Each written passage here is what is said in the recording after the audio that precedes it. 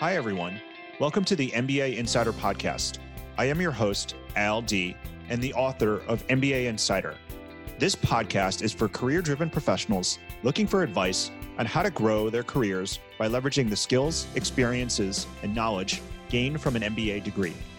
In each episode, I'll give you a look into the business school experience, along with practical tips, career advice, and real-life stories to help professionals grow their careers. Welcome to the MBA Insider Podcast. My name is Al D. I'm the host of the MBA Insider Podcast and the founder of MBAschool.com. Today, I have the pleasure of having with me Anne Hyatt, who is an author, a podcast host, and a CEO consultant. She's the author of Bet on Yourself, Recognize, Own, and Implement Breakthrough Opportunities. And throughout her career, Anne has had the pleasure and opportunity to work at some amazing companies, such as Amazon and Google, and for some incredible CEOs in terms of Marissa Mayer, Eric Schmidt, and Jeff Bezos. And we're going to talk to Anne about not only her career, but her book, as well as how, as you, the listeners, can really think about how you can recognize, own, and implement your own breakthrough opportunities to advance your career, to achieve whatever goals you are working on. So, Anne, thank you so much for joining me. It's great to have you. I really enjoyed reading your book, and I also enjoy listening to your podcast. And so hopefully it's nice for you to be on the other side of the mic today. I always love... It is. Okay, good. I'm glad. I always love starting with a warm-up question. And so my warm-up question from you is, I think I read in your book, and I've also heard you say on another podcast that you've got a large family. So I would love to know, what's a favorite childhood memory or experience that you had with your family when you were growing up? Oh, I love this warm-up question. No one's ever asked me that before. So yes, I am the oldest of 7 children. So I come by my organizational skills very naturally, because that's how you get anything done in a big family. And I honestly think my favorite childhood memory might surprise a lot of people. The first part of my childhood, my dad was a fighter pilot. He flew the F-4 Phantom fighter jet. And then he went to law school. And one summer in the middle of law school, at the end of his studies, he clerked for a judge in St. Louis, Missouri. My parents rented a house. We had three and a half kids, 3 kids and 1 on the way at that point. And my parents rented this house for the summer for while my dad was clerking. And it had children's bedrooms, and it was furnished, and, they just brought their suitcases. And so we arrived at this house where we were going to be living for 4 months, and there were 0 toys. My parents had just assumed a furnished house with children's bedrooms would have the toys in it. We literally had nothing. And I kid you not, that was the best summer of my entire life. We played stickball in the backyard. We caught fireflies. My parents made up this children's story that they would just tell off the top of their heads every night, called the Mousekowitzes. And each of us girls had a character, a little mouse named after us. And it was just this wild adventure to be continued every single night. Honestly, best summer of my entire life. No toys. You've gotten me thinking back to when I was a kid and all the games that my friends and I used to make up with just out of our own ingenuity and creativity. Yeah. And I think that's what happens when there's nothing else there but just each other's company, and maybe at least in my case, like a ball or a baseball bat or something. And all of a sudden we have some kind of pseudo sports game that's like active, but isn't really anything else. But I love that story. And I think that's such a great vacation. Okay. So where I want to start with this is, one of the companies that you worked at is a company everyone knows, which is Amazon. And that's where you started off your career. But Amazon today wasn't where Amazon was when it first came on your radar and when you started your career. So could you talk to me a little bit about, how was that first job search? How did you even discover Amazon, and how did the opportunity to work for Jeff Bezos come about? This must have been a master plan of the universe, because it certainly was not on my radar at all. So after my dad finished law school, we moved to Seattle, Washington. So my family still today lives in the house in Redmond, Washington. We moved to in 1985. My parents did not anticipate how that would change the course of the rest of my entire life. So Amazon headquarters was 5 minutes drive from the front door of where my parents still live right now. So personal computing revolution happened all around us. I went to University of Washington, which is a very tech-forward school. So I was kind of surrounded by tech, even though I had 0 interest in it when I was young. I wanted to be a professor. I thought the greatest job in the world would be reading and writing books for a living. And yes, I was a very serious child, obviously, if that was my dream job. But I graduated from undergrad in 2002. And that was immediately after the dot-com bust. And Seattle, because it was a very tech-heavy economy, the jobs had really evaporated overnight. So I and none of my classmates really had any job opportunities waiting for us on graduation. So while I was studying full-time, I had 2 student jobs, one at Suzzallo Library, restocking books, and the second was at the European Union Center on campus. So this is really dating myself, but back in 2002, that was the year that the euro was launched. Do you say launched with a currency? Anyway, it came out at the European Union Center. We were hosting these events with like economists from universities across Europe and talking about what this means for global business and economies. And I just thought it was fascinating. So that was the first time kind of the business aspect of my curiosity was awoken because of the launch of the euro. I applied to 50, maybe literally 100 places getting ready for graduation and didn't get a single even phone screen. And so the director of the European Union Center suggested that I apply at Amazon because his wife worked in recruiting there. And that is literally the only reason I submitted a resume ever. And that off the top of his head comment changed the trajectory of my entire life. It took me 9 months of 3 rounds of very grueling interviews to get that job.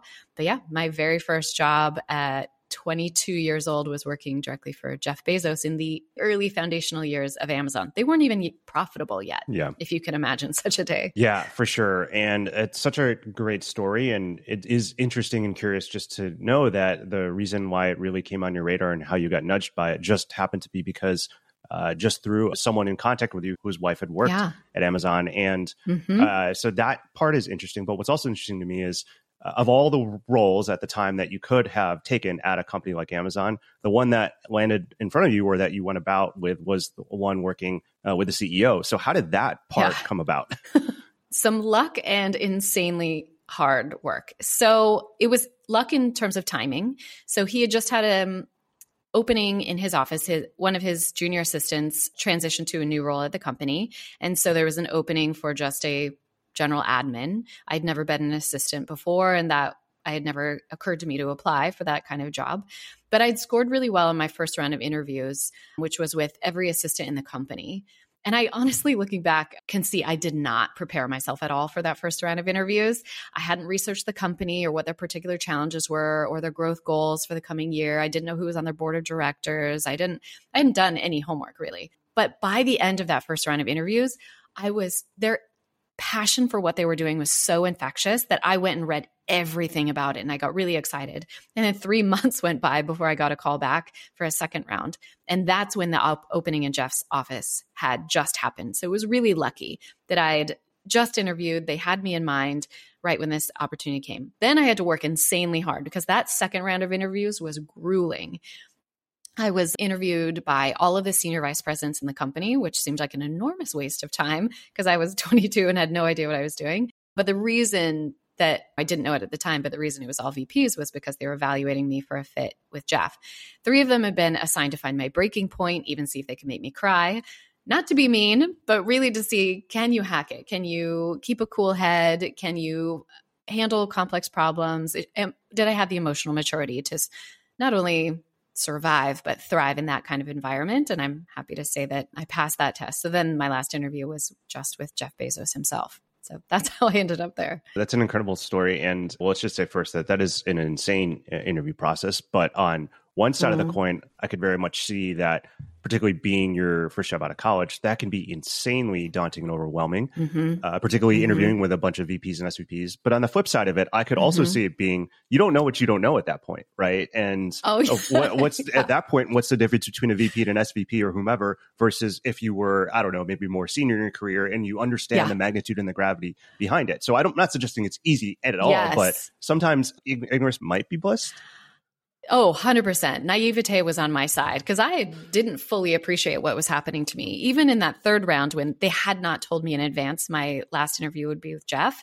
And at this time, I mean, he wasn't like by any stretch like the wealthiest or most powerful man on earth that he is today, but he was a celebrity. He had been Time Magazine's Person of the Year in 1999.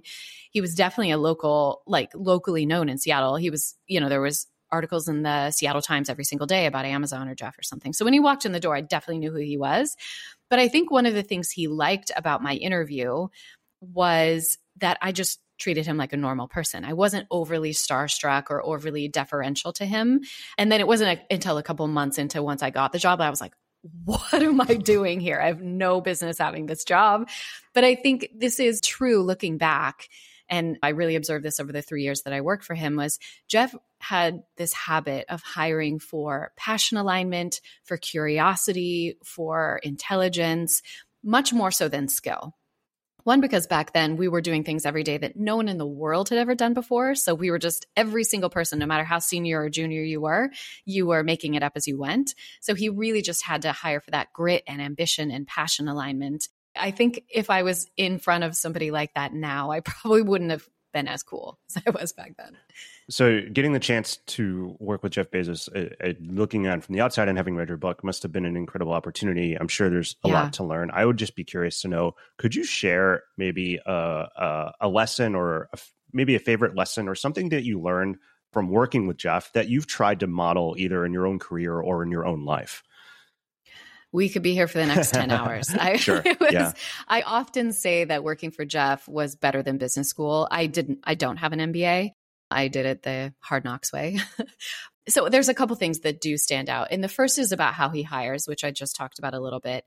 He really invests in surrounding himself with the highest possible quality of person. So for example, when I was leaving 3 years later, because I got into my dream PhD program at Berkeley, and we were looking for my replacement. And I knew almost a year in advance that I was leaving, that I would be going to grad school, moving to California. And so we spent a lot of time trying to hire my replacement, and he just rejected what felt like hundreds of people that I thought were very qualified. They certainly had more experience than I did when he hired me. But at the end, I was approaching the date I had to leave the company, and he still hadn't chosen my replacement. I wanted to have a lot of time to train them, and no. And so I said, look, we have to please reconsider some of these great candidates. And he said something to me that's been my hiring mantra ever since. He said, I am only ever going to hire people I have to hold back, not push forward. He was looking for that creativity, that grit, that ambition, that alignment. And I think of that all the time when I'm either hiring for my company now myself, or when I was hiring for my teams I built at Google, or when I'm advising my clients now, is this a person you're going to have to hold back because they're so passionate about what you're working on, rather than having somebody who's really reactionary and expecting you to give them a to-do list. So that's the first of many lessons. I'm happy to keep going. I love that. I love that example. And I think you're right in the sense that, particularly given knowing what we know about Amazon and just their high bar for what they wanted to do and the level of expectations they had for their own aspirations, right? Mm-hmm. I think that makes a ton of sense. And certainly having been in those hiring situations before, it can seem like a lot of times you would want the path of least resistance to be able to, get the process done, or escalation of commitment and those types of things. And I think there certainly is a cost and a pain associated with an unfilled rec. But if you have values and priorities of having that high bar for hiring, sometimes you have to have the confidence in yourself to know that whatever short-term pain you're encountering is going to pay off over the longer term. Well said. That's absolutely his hiring philosophy. And I think there's a reason why people often ask me, if you could choose just one word to describe Jeff Bezos, what would it be? And my answer is always relentless. Mm-hmm. He is relentlessly in the pursuit of his goals and ambitions. But there is, I think, something really remarkable about him is that the average tenure of his direct reports is 18 years. 18 years reporting to someone that everyone would describe as relentless means that he's investing a lot in you. Once you earn your place there, he's going to be sure that he gives as much to you as you're giving to your job and your impact there. And that's a high bar. Yeah. And so you really get opportunities that you would never get anywhere else. There's such a high degree of trust once you're in. So yeah, you're right. He invests in that. He's not going to fill that seat with somebody mediocre. He'll take the pain now for the long-term gains. And I think that's a great articulation of the payback. And on that notion, one of the things that always struck me, because I believe you when you say relentless, but I also think about, he stayed on as CEO for Amazon for quite some time. He decided to really not focus on profitability for quite some time. He weathered certainly some big wins and then some failures for products as well. Right. And so while there is a certain amount of relentlessness that I know that he has, the ability to go at it for that long and to have there is a patience that is coupled with that relentlessness, or I don't know if it's patience or if it's focus on a goal or something, because not all of those things happened overnight. And so it's this interesting nuance, this interesting duality, at least to me as an outsider, of having some relentlessness and a high bar of what you want out of people while still being able to be dogged at it. Because if you try to run a sprint every day over something that really is meant to be a marathon, that's going to be really challenging. But somehow he's managed to thread the needle, at least from an outsider's perspective, of figuring out a way of, if I believe I'm going to be in this for the long term, how do I still stay focused while not necessarily maybe running too quickly out of the gate? Everything you just pointed out is the difference between these exceptional organizations and good or even impactful ones. Right. Being able to do that, and not only like for a year or 5 years, but to do it for 20 years without burning people out while staying focused. I wouldn't necessarily describe him as patient. I think your word for focus was the correct one. And that's exactly it. Like he never took his eye off the prize, and he always held you accountable to doing the very best you could do. If you showed up today and you were not your best self, you're going to hear about it. Right. But if you showed up today and it was your best and we made some mistakes, I love that you pointed out we definitely had massive failures. Everything now looks so like shiny and gold plated that Amazon does. There were massive failures, huge risks we were taking. As I mentioned, when I started there, they weren't yet profitable. So we had very stressful board meetings. I remember when he was trying to pitch Amazon Prime to the board, they thought it was so crazy that it would single-handedly bankrupt the company, and were considering bringing in a quote unquote professional CEO because they thought it was so insane because, as you said, and now he's famous for not being deterred by short-term profitability, but always focusing on that long-term horizon. People thought he was nuts back then. Now he looks like a genius, and he was, but they thought he was insane. People didn't love that about him back then. So that relentless pursuit of that goal, that tireless pursuit, and then knowing how to not burn out your best players while sprinting a marathon is an art. And we could definitely talk about that for like the next 2 weeks. Oh, sure. Well, what I always tell people too is that if you want AWS and Kindle, you have to be able to stomach fire. And I love that. And I think that is what encapsulates that relentlessness and focus. And also to your point, giving your team the leeway and the space to have a fire so that you can then have an AWS after that, because there's a needle to thread on that, because there's a very easy way where fire other types of things like fire do really hurt companies because there isn't the psychological safety to keep going back to try to innovate. So I think what he was able to do with that, and what the team was able to do with that, really was a testament to balancing that duality of being relentless while also being focused. So one story in the book that I did not know about, but I loved reading about, was about a trip you helped him plan down to Texas in a helicopter. Could you share that story? Oh, I still get sweaty palms every time I tell this story. I'll do the succinct version of this. It was a wild journey. The story I'm about to share was the worst day of my professional life ever. I hope never to beat this record, but it's one that I'm really glad happened because it changed me in significant ways. So Jeff came to my desk. It was just like 3 or 4 months after I'd been hired. It was the first time he'd come to me directly with a project. So I was really excited. He came to my desk with a piece of paper that had a long series of numbers on it. And he said, "Hey, I need to visit these properties in Texas next week. I've got Tuesday, Wednesday, and Thursday to visit." And I was like, "Okay, yay, I've got a project." And then I looked at this piece of paper and I couldn't make sense of it. It wasn't addresses. What I didn't know, and nobody knew at the time, was he was looking at buying large plots of land in the middle of nowhere, West Texas. So I plotted it out and I realized that these locations were too far apart.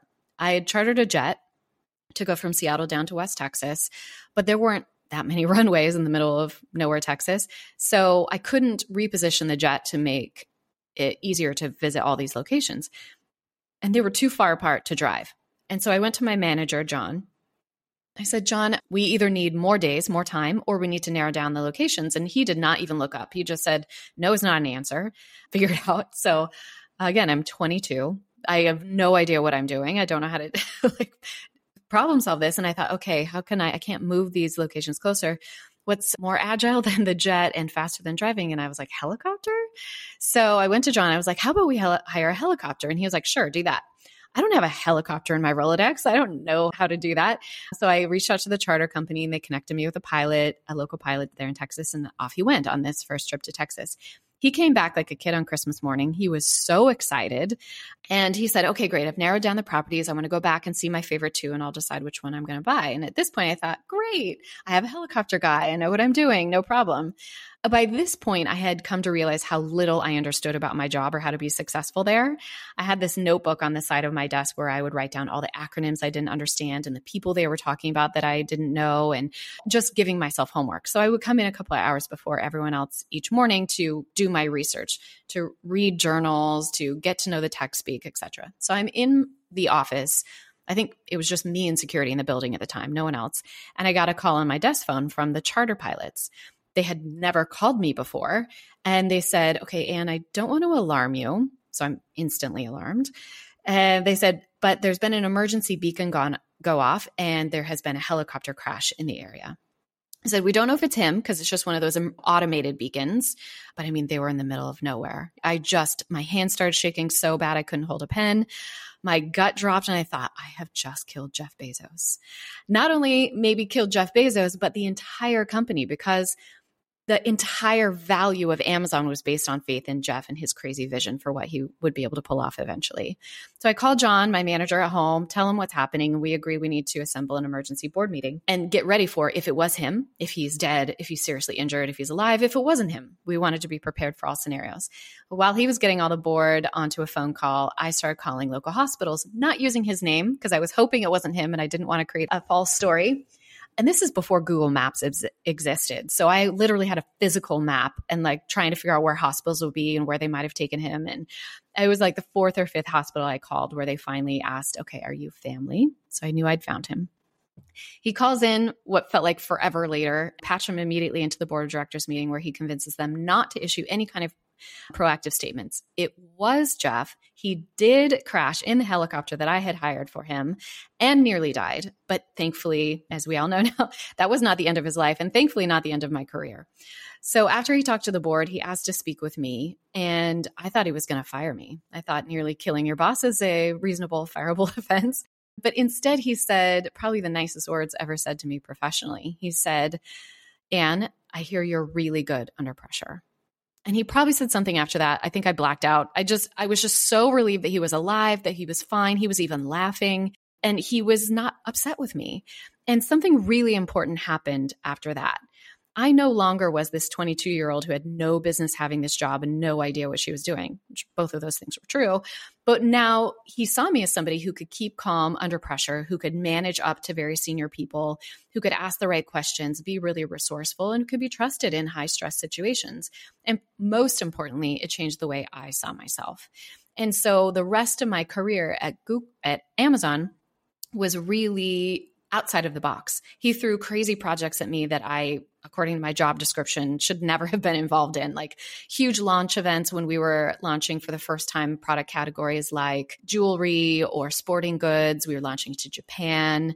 I got to work on some of those projects. I got to be in the war rooms and see things. Now, I was the junior most person there. I was just keeping the lights on, basically. But it really changed the trajectory of my learning. And that's why it became my business school, because I was much more apprenticed in that role than I probably would have been otherwise had I not been tested by complete disaster very early on in our partnership. I think back to my own career, and I very much have moments where I felt like I made a step change, or in some cases where I felt like I arrived at that various point. And to me, this sounds like one of those moments for you in a very big way. Not that you weren't before, but someone potentially is not just someone, but the CEO of a very, very valuable company, potentially almost dying, and like being able to navigate that and to get that kind of feedback after that.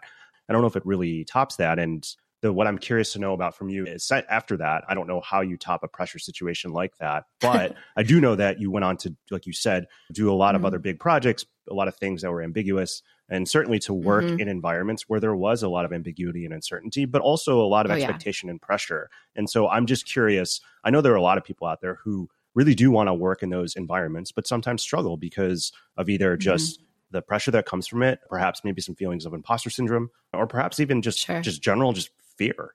So I'm just curious, what enabled you to work through those and navigate those, and just any general advice for how other people can do that? I definitely want to add an asterisk here. It makes me sound so brave and like I had it all figured out. Like I was terrified. Sure. Probably the whole time I was there. But one, I think it was an environment where there was psychological safety. Even though I knew Jeff would hold my feet to the fire if I disappointed him or didn't perform at my potential. He was always measuring me against my potential, not someone else's. So I had some safety to experiment. Also, we were doing things that no one had ever done before. And I saw this behavior being modeled from every level of the company, whether you were the receptionist or Jason Kylar or these early executives. What was his name? Jeff. Oh, his name just flew out of my brain, who really figured out the algorithm for the warehouse fulfillment centers that made Super Saver shipping and Prime possible. Like, I saw them doing things that even though they were the senior most people in the company, they had no idea how to do it because they were inventing the wheel. Because I saw it modeled, I knew that I would be okay as long as I was curious. And that meant asking a lot of questions, which can be really scary because that's like shining a spotlight on all the things you don't know. I think that's the biggest barrier to people wanting to up level is they're unwilling to ask those questions and expose their lack of expertise or business acumen or something. Just do that, get it over with, rip off the Band-Aid. So I think that's the first part. The second is the environment. And the third was I just really wanted to be in those rooms. Looking back, this makes it sound like I had this big master plan. I did not. But looking back, there were 3 things across my career that consistently helped me show up, even though I'm a naturally very timid person. I am not this big, bold, jump off a cliff without a parachute kind of person. My nature is very timid and perfectionist in all the negative connotations, but I was nurtured out of this. I'm so grateful because early tech, there was no place for that. There was no place for hesitancy or pause or like self-doubt. You didn't have time for that. And so there were 3 things I would do consistently to help myself be brave and step up. The first was I would regularly have a conversation with myself. I tend to do this towards the end of the year. My birthday is in October and you're doing your end of year personal evaluation. So it's a great time to ask yourself, what do I want to learn next in this next phase of my career? What are the expertise I hope to gain, the experiences I want to have? Who do I want to follow? What stages do I someday want to be on? And how can I get myself one step closer to that? The second is, how can I be exposed to leaders that I not only like, but want to become like? I had the great privilege of my managers were always worthy of that. I know that a lot of people don't have managers that they want to become like. So seek that out through volunteering for cross-functional projects or get involved in your community, but seek out high-quality people that you want to emulate. And then the third is be self-disruptive. Don't sit firmly in your comfort zone or your little zone of genius thinking that that's a protective bubble, because it is not. That is actually how you allow something else to disrupt you. So if you're the disruptor, that means exploring an expertise you don't have, or doing a project you have no idea how to do, or volunteering or asking a question in a meeting. That will push you to the edges of your current abilities today and really help you advance through it. So that's my recipe for bravery when it does not come naturally for me. So something in there that you said I think is really key and ties to a question I wanted to ask you anyway. It's this idea of self-disruption. And if disruption is too strong a word for folks out there, I would just say being proactive or intentional. But one of the things that strikes me about you is that in some of the career moves you've made, you've taken on roles or jobs that didn't exist, either because they literally didn't exist or they weren't a formal kind of job description or job rec.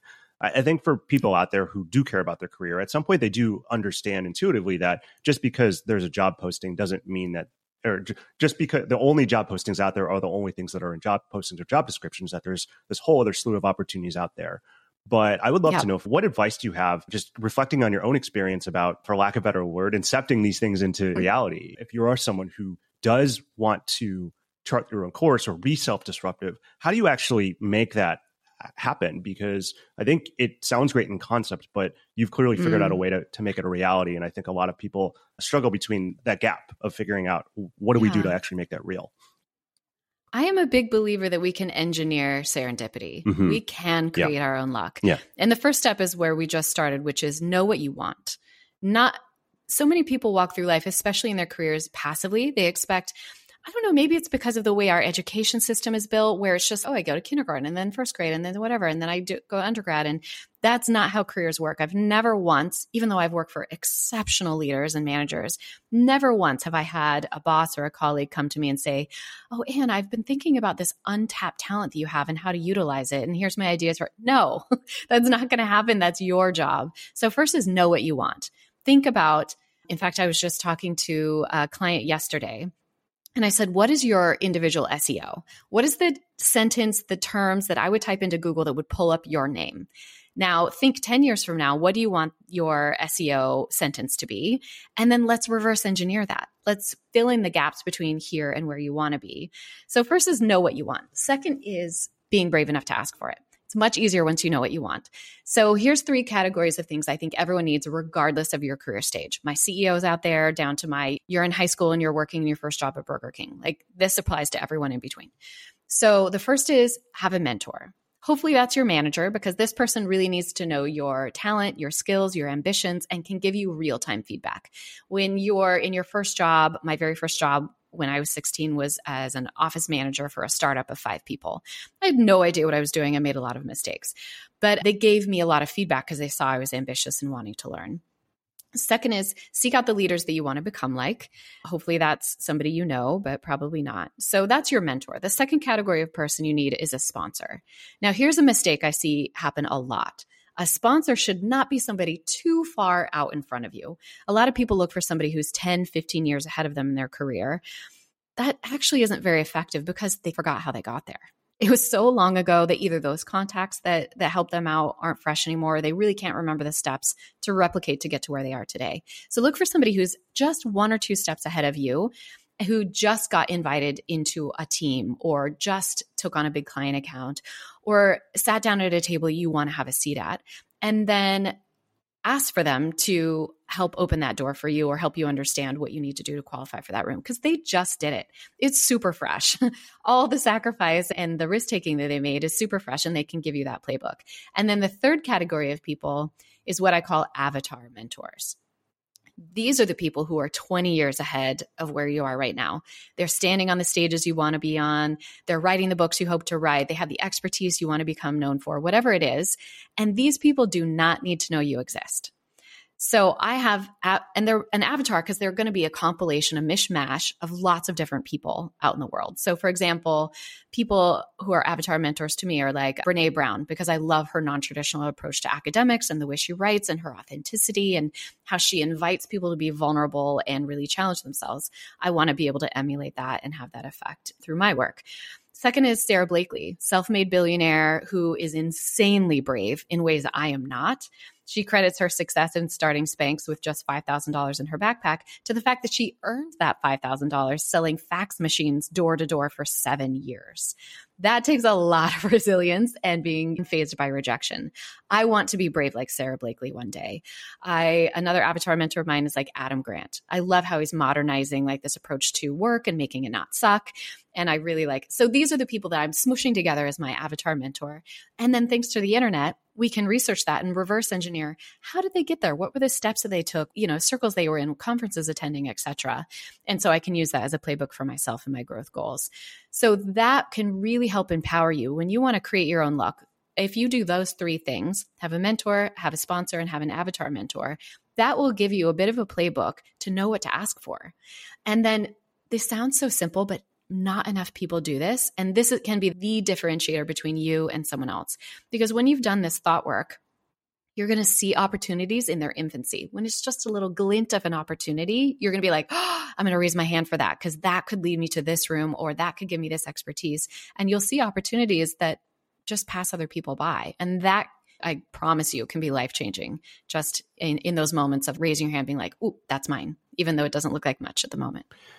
I like what you said in terms of, and really breaking it down for people for the types of people that they can look for to help advance and grow their careers. And I think a lot of times people intuitively understand others are important, but aren't really sure how to go and make that happen. And so I love the specificity of that. And the other thing I would say to that is by consistently doing what you said, you as an individual open up and increase the surface area for opportunities to marinate and exist, to marinate into life, which is where the serendipity comes into play. And the reality of it is that a lot of times in your career, decisions or opportunities are made or come about from rooms that you are not in. And so by having people like you just mentioned who are understanding of your goals as well as your aspirations, having those avatar mentors, having sponsors, having a mentor, that also increases your surface area for opportunities to come about because they're aware of what you're hoping to do and what you bring to the table. I love that expression. I'm going to steal that from you. Go for it. I'm going to plagiarize that. Go for it. Because that's such a beautiful articulation that is so visual. I just did a training event this morning for a leadership team at Netflix. Mm-hmm. And they were asking me about that. They were this group of leaders who were really looking to go to the next level. They wanted to know, how do I create breakthrough opportunities for me to be seen as a leader? Get my managers, the senior leadership to take a bet on me. And I basically said that. I was like, look, you have to be brave enough for you to first, you have to say it out loud. Yeah. That's going to first be met with awkward silence. At least it always was for me, because it was so non-obvious why I was asking for that. But I said, but then you're teaching people how to think of you and how to treat you. And your point is spot on. Then your name is going to be mentioned in rooms that you didn't have access to and you would have never come up otherwise, because they're like, yeah, 6 months ago, Anne has this insane idea that she wanted to be helpful on this thing, but actually this is a better application.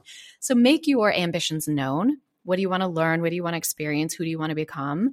And then don't be afraid of that awkward silence. You might not know what to ask for first, but when you say those ambitions out loud, then those with the power to open that door for you say your name at the right moment in those rooms you're not yet in, and boom, everything changes. Yeah. So speaking of teaching people how to bet on themselves, it sounds like to me, just observing you from the outside, being in business for yourself now, as in doing CEO consulting and running your own business, is a bet on yourself and you're the next stage of your career. So could you talk a little bit about your journey and decision to leaving some amazing tech companies to go and build your own thing, and we're just reflecting back on this? Like, how has the journey been? How are you enjoying entrepreneurial life or solopreneur life, having particularly worked in traditional tech companies for quite some time? It's been so great and so hard. Yeah. It's been the best of times and the worst of times, I have to say. Yes. Because I miss my team. Yeah. Look, when I joined Amazon and Google, it was really scrappy. It was just I knew everyone by name. It was just getting the right things done. By the time I left tech 15 years later, behemoths of companies, right? I had teams of experts at my fingertips. And then when I left, that's what I missed the most. More than any of the perks of like free food and bring your dogs to work and all that stuff. What I miss is my team. I miss my collaborators, my experts. So yeah, being a solopreneur was a bit of like hitting a brick wall after working at an amazing organization like Google for 12 years. But it's also been the best of times. Look, the reason I left, and it was a very hard decision. Like, that was my family. That was my identity in all the good and bad ways of that. But the reason I felt like it was right to leave was I had that conversation that I just outlined of like, am I spending too much time in my comfort zone? Having a role where you're firmly in your zone of genius is the dream, until it's not, until you've seen it all before. You have all the answers, you're rinse and repeating your expertise. And that's when you know you're primed to be disrupted by something else. So I felt like I wanted to be the disruptor of myself. So I wrote down all the this is so nerdy of me, but I literally created a spreadsheet, and I wrote down literally every responsibility I had in my current job, from the mundane to the glamorous. Then in column B, I floated over all those things that I was still excited about, the things that I thought were interesting, that were still going to continue to grow and challenge me. And then in column C, I thought, what if I 10x'd all of those? What would be the springboard opportunities within those areas that still really excite me? And I realized in order to grow in the ways I wanted to, I had to leave that comfort zone nest of Google where I knew I had to get everything done and I always was going to be able to do it perfectly. And I really sat down and I wrote down a mission, vision, and value statement for myself. And that process took so long that on my website, I literally have a download to help you do it for yourself, because it was so excruciating for me. I want to pay that forward. But I had to know, how do I want to show up in this world? What is my living legacy? What is the impact that I want to have? I could have gone to work for another tech billionaire, but that didn't make my heart sing. I didn't feel like that was the legacy I wanted to leave.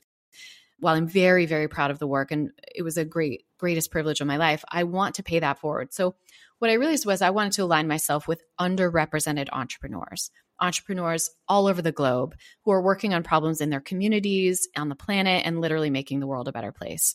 So I actually left Google thinking I would take 6 months off and figure out what I wanted to do next. And in the meantime, something else happened. So while I was working for Eric Schmidt, the CEO and then chairman of Google, he had a personal VC fund called Innovation Endeavors. And he would occasionally tap me on the shoulder to chat with some of his investment portfolio CEOs and just talk through this with her and that with him. It was so fun. I just loved it because I missed those gritty, insane, crazy growth years of an early startup. And so when I decided to leave and take some time to find myself again, after not sleeping for 15 years. Several of them tapped me on the shoulder and said, hey, I would love to bring you on board for a couple months for this project or this particular challenge we're having. And before I knew it, I had a consulting company.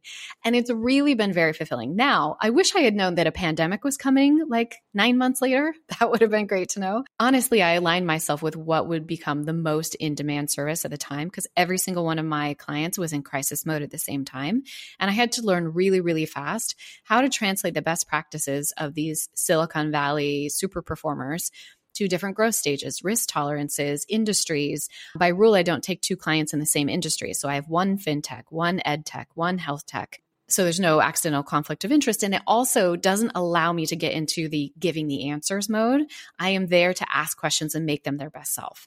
And so that has been terrifying, thrilling, exhausting, exhilarating, all of the things all at the same time. But I've grown in ways that were really meaningful to me in ways that I couldn't have had I stayed within a well-oiled organization. That's a great story. And as someone who's also made the leap to entrepreneurship, it certainly resonates. Elements of it certainly resonate with me. And I also think that it also aligns really nicely just with your own kind of trajectory of finding opportunities that may not be visible on the surface, but either through self-awareness as well as putting yourself out there, as we talked about, into the ether and letting opportunities marinate has come about in a really nice way. And thank you so much for coming on the podcast today to talk about your book, as well as your own career advice and a little bit about what you're up to now. If people want to buy the book or engage with you further, where should they go? Where can they find you? So the best place to connect with me would be first the book's website, which is betonyourselfbook.com. BetOnYourselfBook.com has links to all the resources I've mentioned, to my socials. I'm Ann Hiatt on Instagram. I'm Ann R. Hiatt on Twitter. And another great place to connect with me is to follow me on LinkedIn. I publish 3 or 4 articles a week, a longer form newsletter, and just a lot of the types of tips that we've gone through in this conversation on your podcast. So if this resonated with you, I hope you'll follow me there and connect and make this a 2-way conversation rather than just a 1-way of listening to us. So I would love that. I would love to hear what people think of the book and what other unanswered questions they might have that we could dive into next. Hi, everyone. LD here, and thank you so much for listening to the MBA Insider Podcast. If you liked what you heard, make sure to head over to Apple Podcasts and to write a review. It will only take 15 seconds. I'd also love to hear what you've been listening to on the podcast and any suggestions you have for how we can improve. Find me on LinkedIn or head over to mbaschooled.com/podcast.